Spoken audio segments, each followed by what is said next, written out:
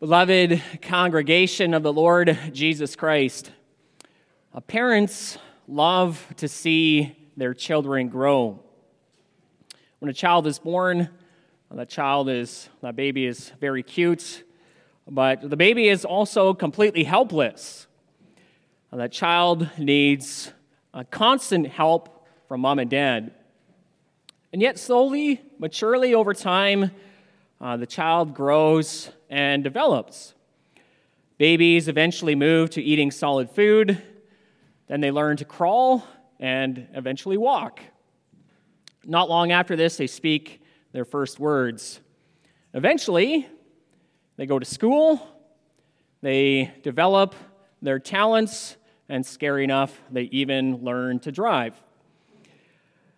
Parents love to see their children grow in strength, maturity, and also faith. Love to see their children grow in faith and come to that point where they profess their faith. But you know what? Parents are not the only ones who love to see their children grow. Our Savior, Jesus Christ, loves to see God's children grow too. Today we are celebrating a profession of faith. But not only a profession of faith, but also Ascension Day. We are remembering the ascension of our Lord Jesus Christ. After his resurrection, the Lord Jesus ascended into heaven. But though he is now in heaven, his focus is very much on the earth, on his people. You see, in the Bible, Christ is called the head of the church, and the church is called the body of Christ. We are the body of our ascended Lord. Christ is the head. We are the body. And just as you take care of your body and are concerned about your body, the Lord Jesus takes care of his body, the church. He is concerned about it. That's one thing we also see from our text this morning from Ephesians 4. The emphasis in this text is that Christ desires, our ascended Christ, he desires for his body on earth to grow in unity, maturity, and love. And that's essentially the theme for this morning's sermon. Our ascended Lord eagerly desires for his body on earth to grow in unity, maturity, and love. We'll look at, first of all, the triumph of our ascended Lord. Secondly, the desire of our ascended Lord. And finally, the gifts of our ascended Lord. Now, the ascension of Christ is central to the life of the church. The church can only grow and flourish by the power of our ascended Lord. In fact, without the ascension of Christ, there would be no church. Ephesians 1 makes that clear when it says, God raised Christ from the dead and seated him at his right hand in the heavenly places, far above all rule and authority and power and dominion. And he put all things under his feet and gave him as head over all things to or for the church, which is his body, the fullness of him who fills all in all. That is to say, Christ in his ascension has been exalted over every created being that has power, including earthly kings and rulers, demonic forces, and also angelic beings. And Christ now wields this authority and power to fill the earth with himself. And he fills the earth with himself through his body, which is the church, as his church grows and spreads over all the earth. And our text this morning from Ephesians 4 speaks in a similar way about Christ's ascension and its importance to the life of the church. First of all, there's verses 7 and 8. But grace was given to each one of us according to the measure of Christ's gift. Therefore it says, when he ascended on high, he led a host of captives, and he gave gifts to men. Now, these last words, this last sentence, is a quotation from Psalm 68, which we sang together. Psalm 68 describes the Lord God triumphing over his enemies by his glorious might. That's the theme of Psalm 68. Take only verse 1 of that psalm. God shall arise, his enemies shall be scattered. And the rest of the psalm describes that and proceeds to highlight God's victories with echoes of various events in Israel's history. That includes leading Israel into the promised land and includes some of the victories of the judges. And then Psalm 68 ends by calling all kingdoms of the earth, all nations, to praise the Lord. Now, in Ephesians 4, the Apostle Paul quotes this psalm to highlight the ascension of Christ. Now, why is Psalm 68 a good psalm to highlight the ascension of Christ? Well, the victories of God in Israel's history foreshadow God's ultimate triumph over all his enemies in and through Christ Jesus. In Christ, in his death and resurrection, in his ascension, God has triumphed gloriously. And this is also what it means that when he ascended, Christ led a host of captives, as we have it in Ephesians 4. Led a host of captives.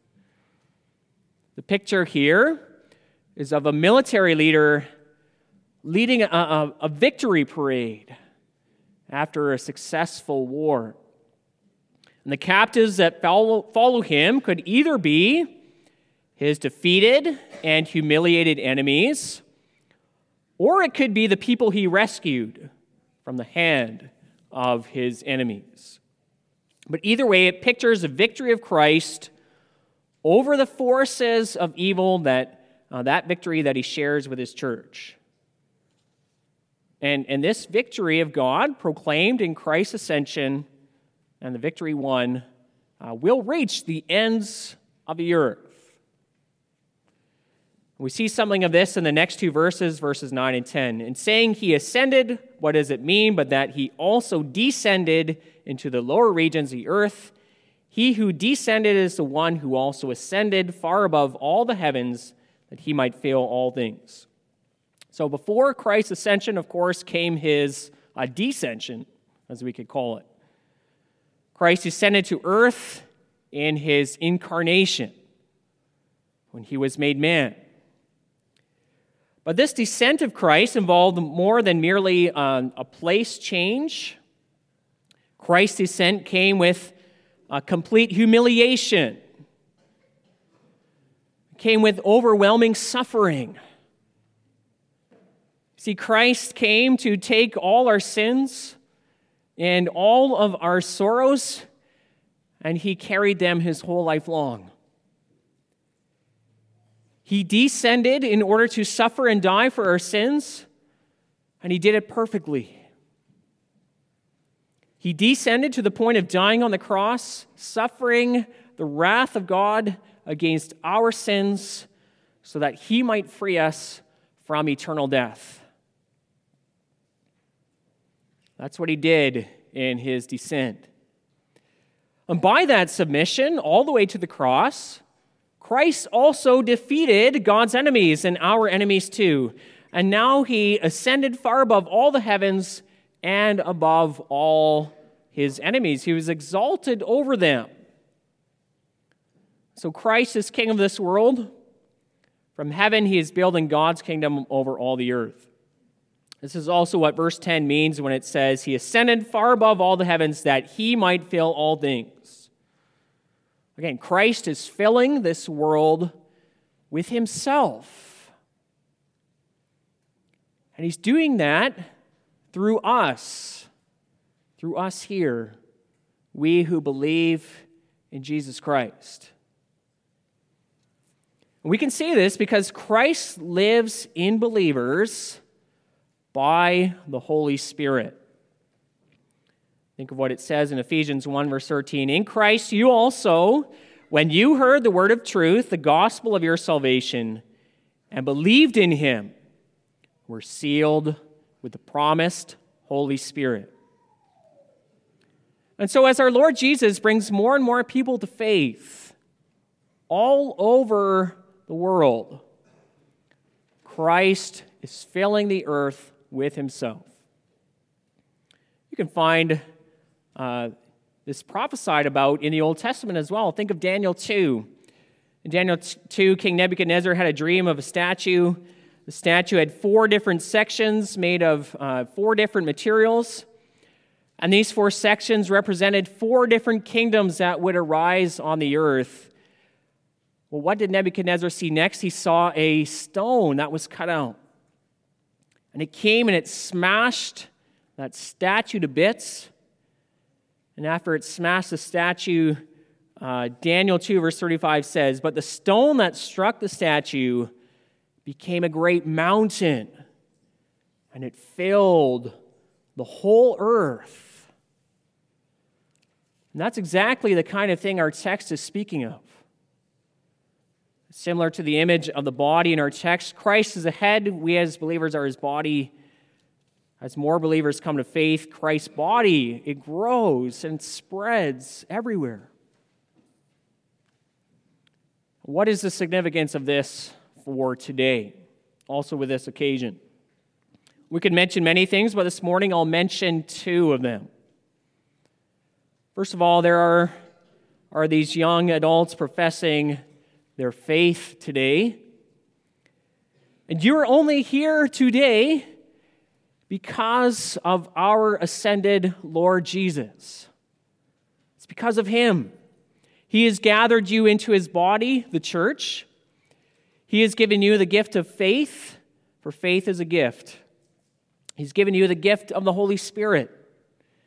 And he will fill the earth also through you and in you as Christ lives in your hearts by faith. So we too are only here this morning, only believing in Jesus Christ because of the power of our ascended Lord. A second, we can point to those words, "When he ascended on high, he led a host of captives." Again, the captives could be God's enemies, Satan and his fallen angels who have been humiliated. Could be the unbelieving world. Could be the enemy that is death. But the captives could also be us, because we were held captive by the devil and by death. But Christ has set us free and has made us his own. Either way, the meaning is the same. We have been saved from our enemies by the work of Jesus Christ. Sin and Satan no longer rule over you. Death no longer has mastery over you. It has been conquered by Christ. And we belong in body and soul to the ascended Christ. He is our Lord. That brings us to our second point. So as we've just seen, Christ ascended victoriously, and he is the head, we are the body. Now he is filling the world with himself through his church. We are his body. But Christ desires more than simply having his body spread throughout all the earth. Rather, he desires specific things for his body, for the church. He wants a spiritually healthy body here on earth. We're going to see various things Christ desires for his body from this text. The first thing Jesus desires for us is this. He wants us to recognize that we are part of his body, together with all the other believers.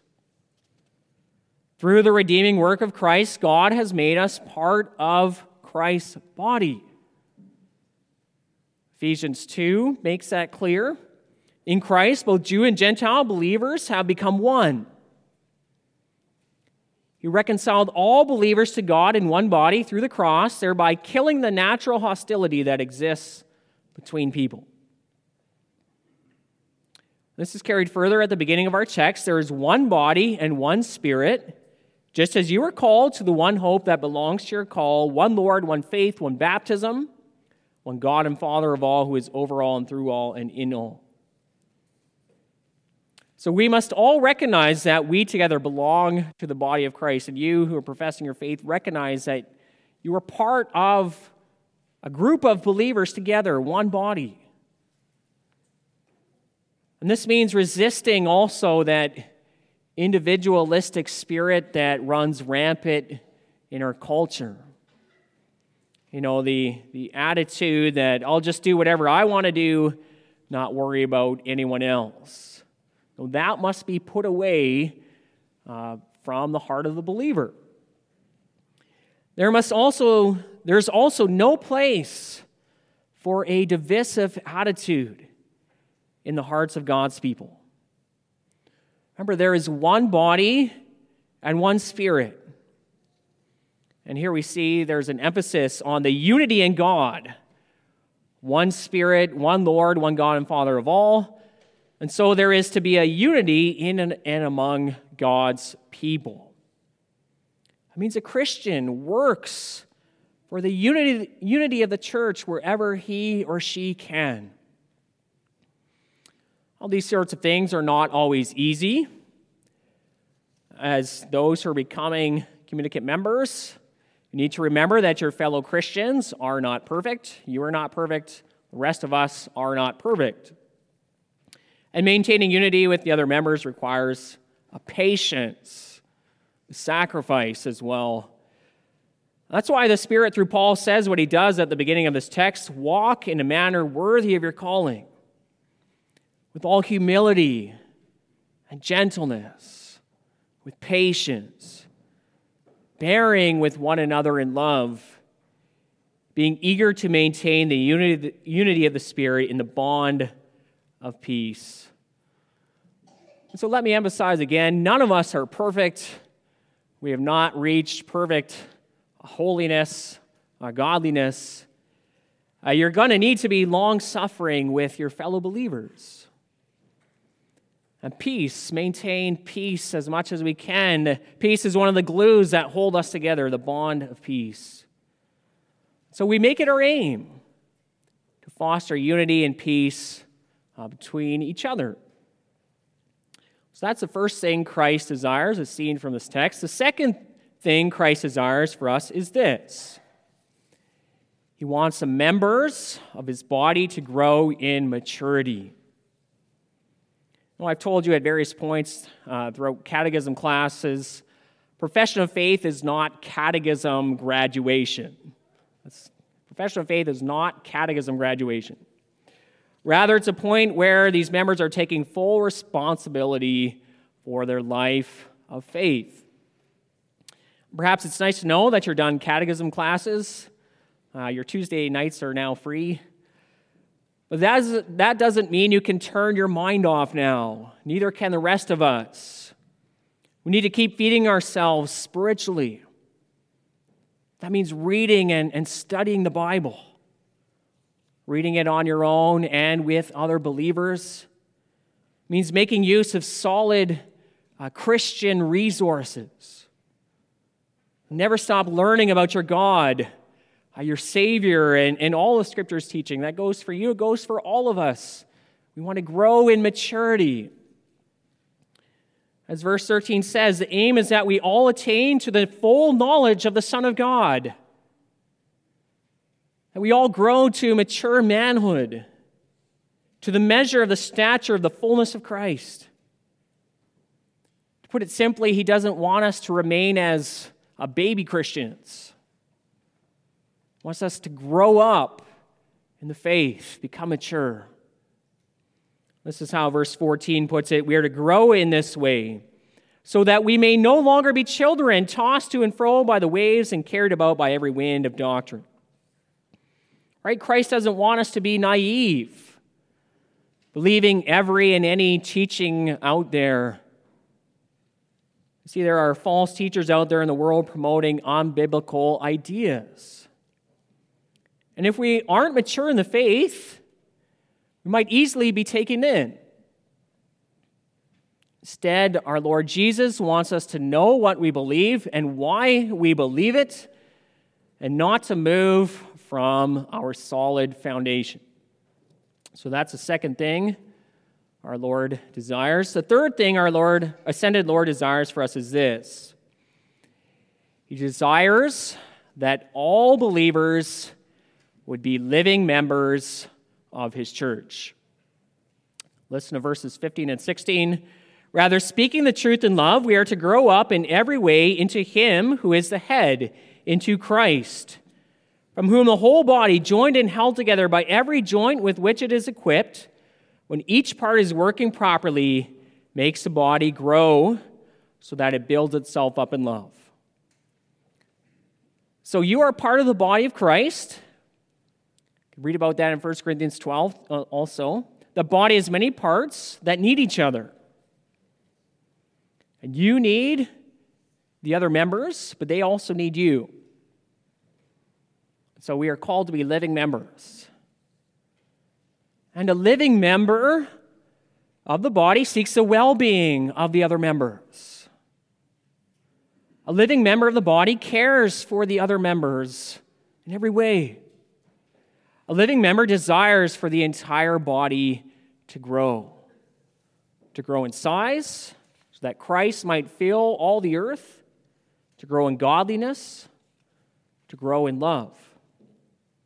And you have a specific part to play in the growth of the body of Christ in this place, as we all do. So we must be living members and seek the growth and well-being of the body of Christ. That brings us to our last point. So again, Christ desires that his body on earth grows in size, in unity, in maturity, and in love. The question now is, how does that growth happen? Well, that growth doesn't happen all by itself.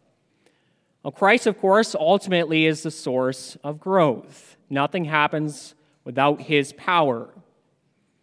And it also happens as Spirit-empowered believers all work for it to happen. And to that end, Christ gives Spirit-filled believers different spiritual gifts. In verses 1 to 6, the Apostle Paul emphasizes the oneness of believers. There's one body, one Spirit, one hope, one Lord, one faith, one baptism. However, after emphasizing the oneness of the body, verse 7 marks a transition. Even though we are all together one, Christ still gives individual members different gifts. Verse 7 says, "But grace was given to each one of us according to the measure of Christ's gift." Or we could translate it, but to each individual was given grace according to the measure of Christ's gift. So as individuals given different gifts, part of the measure of Christ. Christ Jesus has also given you spiritual gifts. He now calls you to put them to use. Use them to build up the body of Christ. Verse 15 says that each part of the body is to work properly. And each member of the body only works properly when it uses the gifts given to him or her by Christ. So again, all of us, these professing their faith, all of us, use your gifts for the well-being of the church. We all have a role to play in this. But it's important to notice something else in this text. The Spirit, through Paul, emphasizes here in this place the gifts of certain offices in the church. Listen to verses 8 and then 11. When Christ ascended on high, he led a host of captives, and he gave gifts to men. And then verse 11, and he gave the apostles, the prophets, the evangelists, the shepherds, and teachers to equip the saints for the work of ministry, for building up the body of Christ. In other words, The gifts that Christ gives, specified in this text, are the gifts of people who serve these special roles in the church. Roles such as shepherds, leaders, elders, teachers. It's very similar to Old Testament times. In the Old Testament, the Lord set aside the Levites as gifts to Aaron and his sons to serve all Israel. And they were tasked with serving the people, teaching the people the ways of the Lord, and through their teaching, Israel would be built up in the faith and in holiness. Well, what does that mean for you? You professing your faith, and also all of us. Well, even though the training wheels have come off, you're done catechism, you're now taking full responsibility for your faith, that doesn't mean you can now ignore what your leaders teach or where they lead you. Instead, this text also calls you and all of us to recognize Christ's gifts of offices like elder and minister, shepherds, and teachers. And they are watching over your souls also as those who have to give account. And one of their jobs is to bring the body of Christ to maturity and to not be tossed to and fro by every wind of teaching. Remember, there's a lot of suspect and even downright false teaching out there in the world. As verse 14 puts it, people who use human cunning by craftiness and deceitful schemes. Or to put it somewhat bluntly, there are a lot of theological scams out there. Well, think for a moment of regular scams in day-to-day life. Some scams are easy to spot.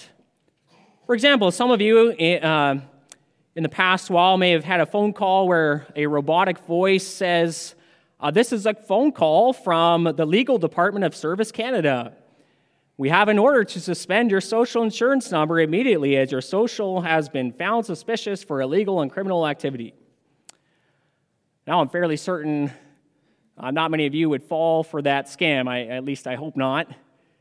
But other scams are not so easy to spot. Some scammers are incredibly tricky and cunning. And it's also the same thing with theological scams that have multiplied also through the internet.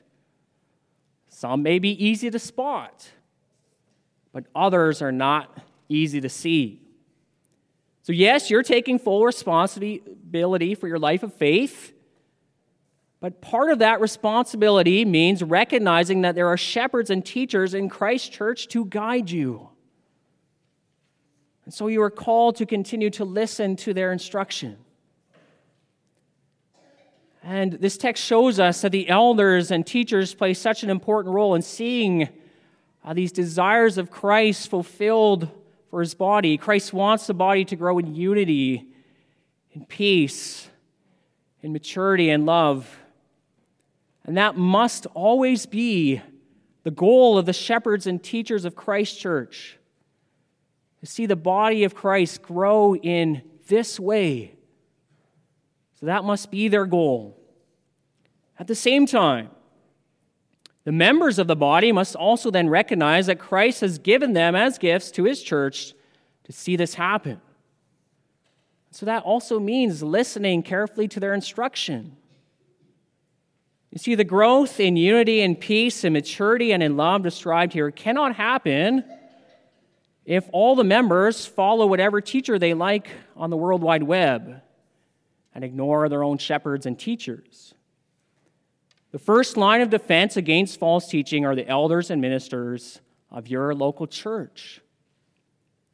So be careful not to run with any article, blog post, sermon, podcast, or whatever it might be you have found on the internet without talking to your elders and your pastor about it.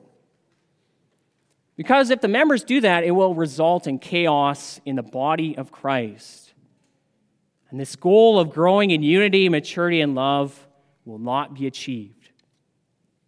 So, beloved, this is a message for all of us.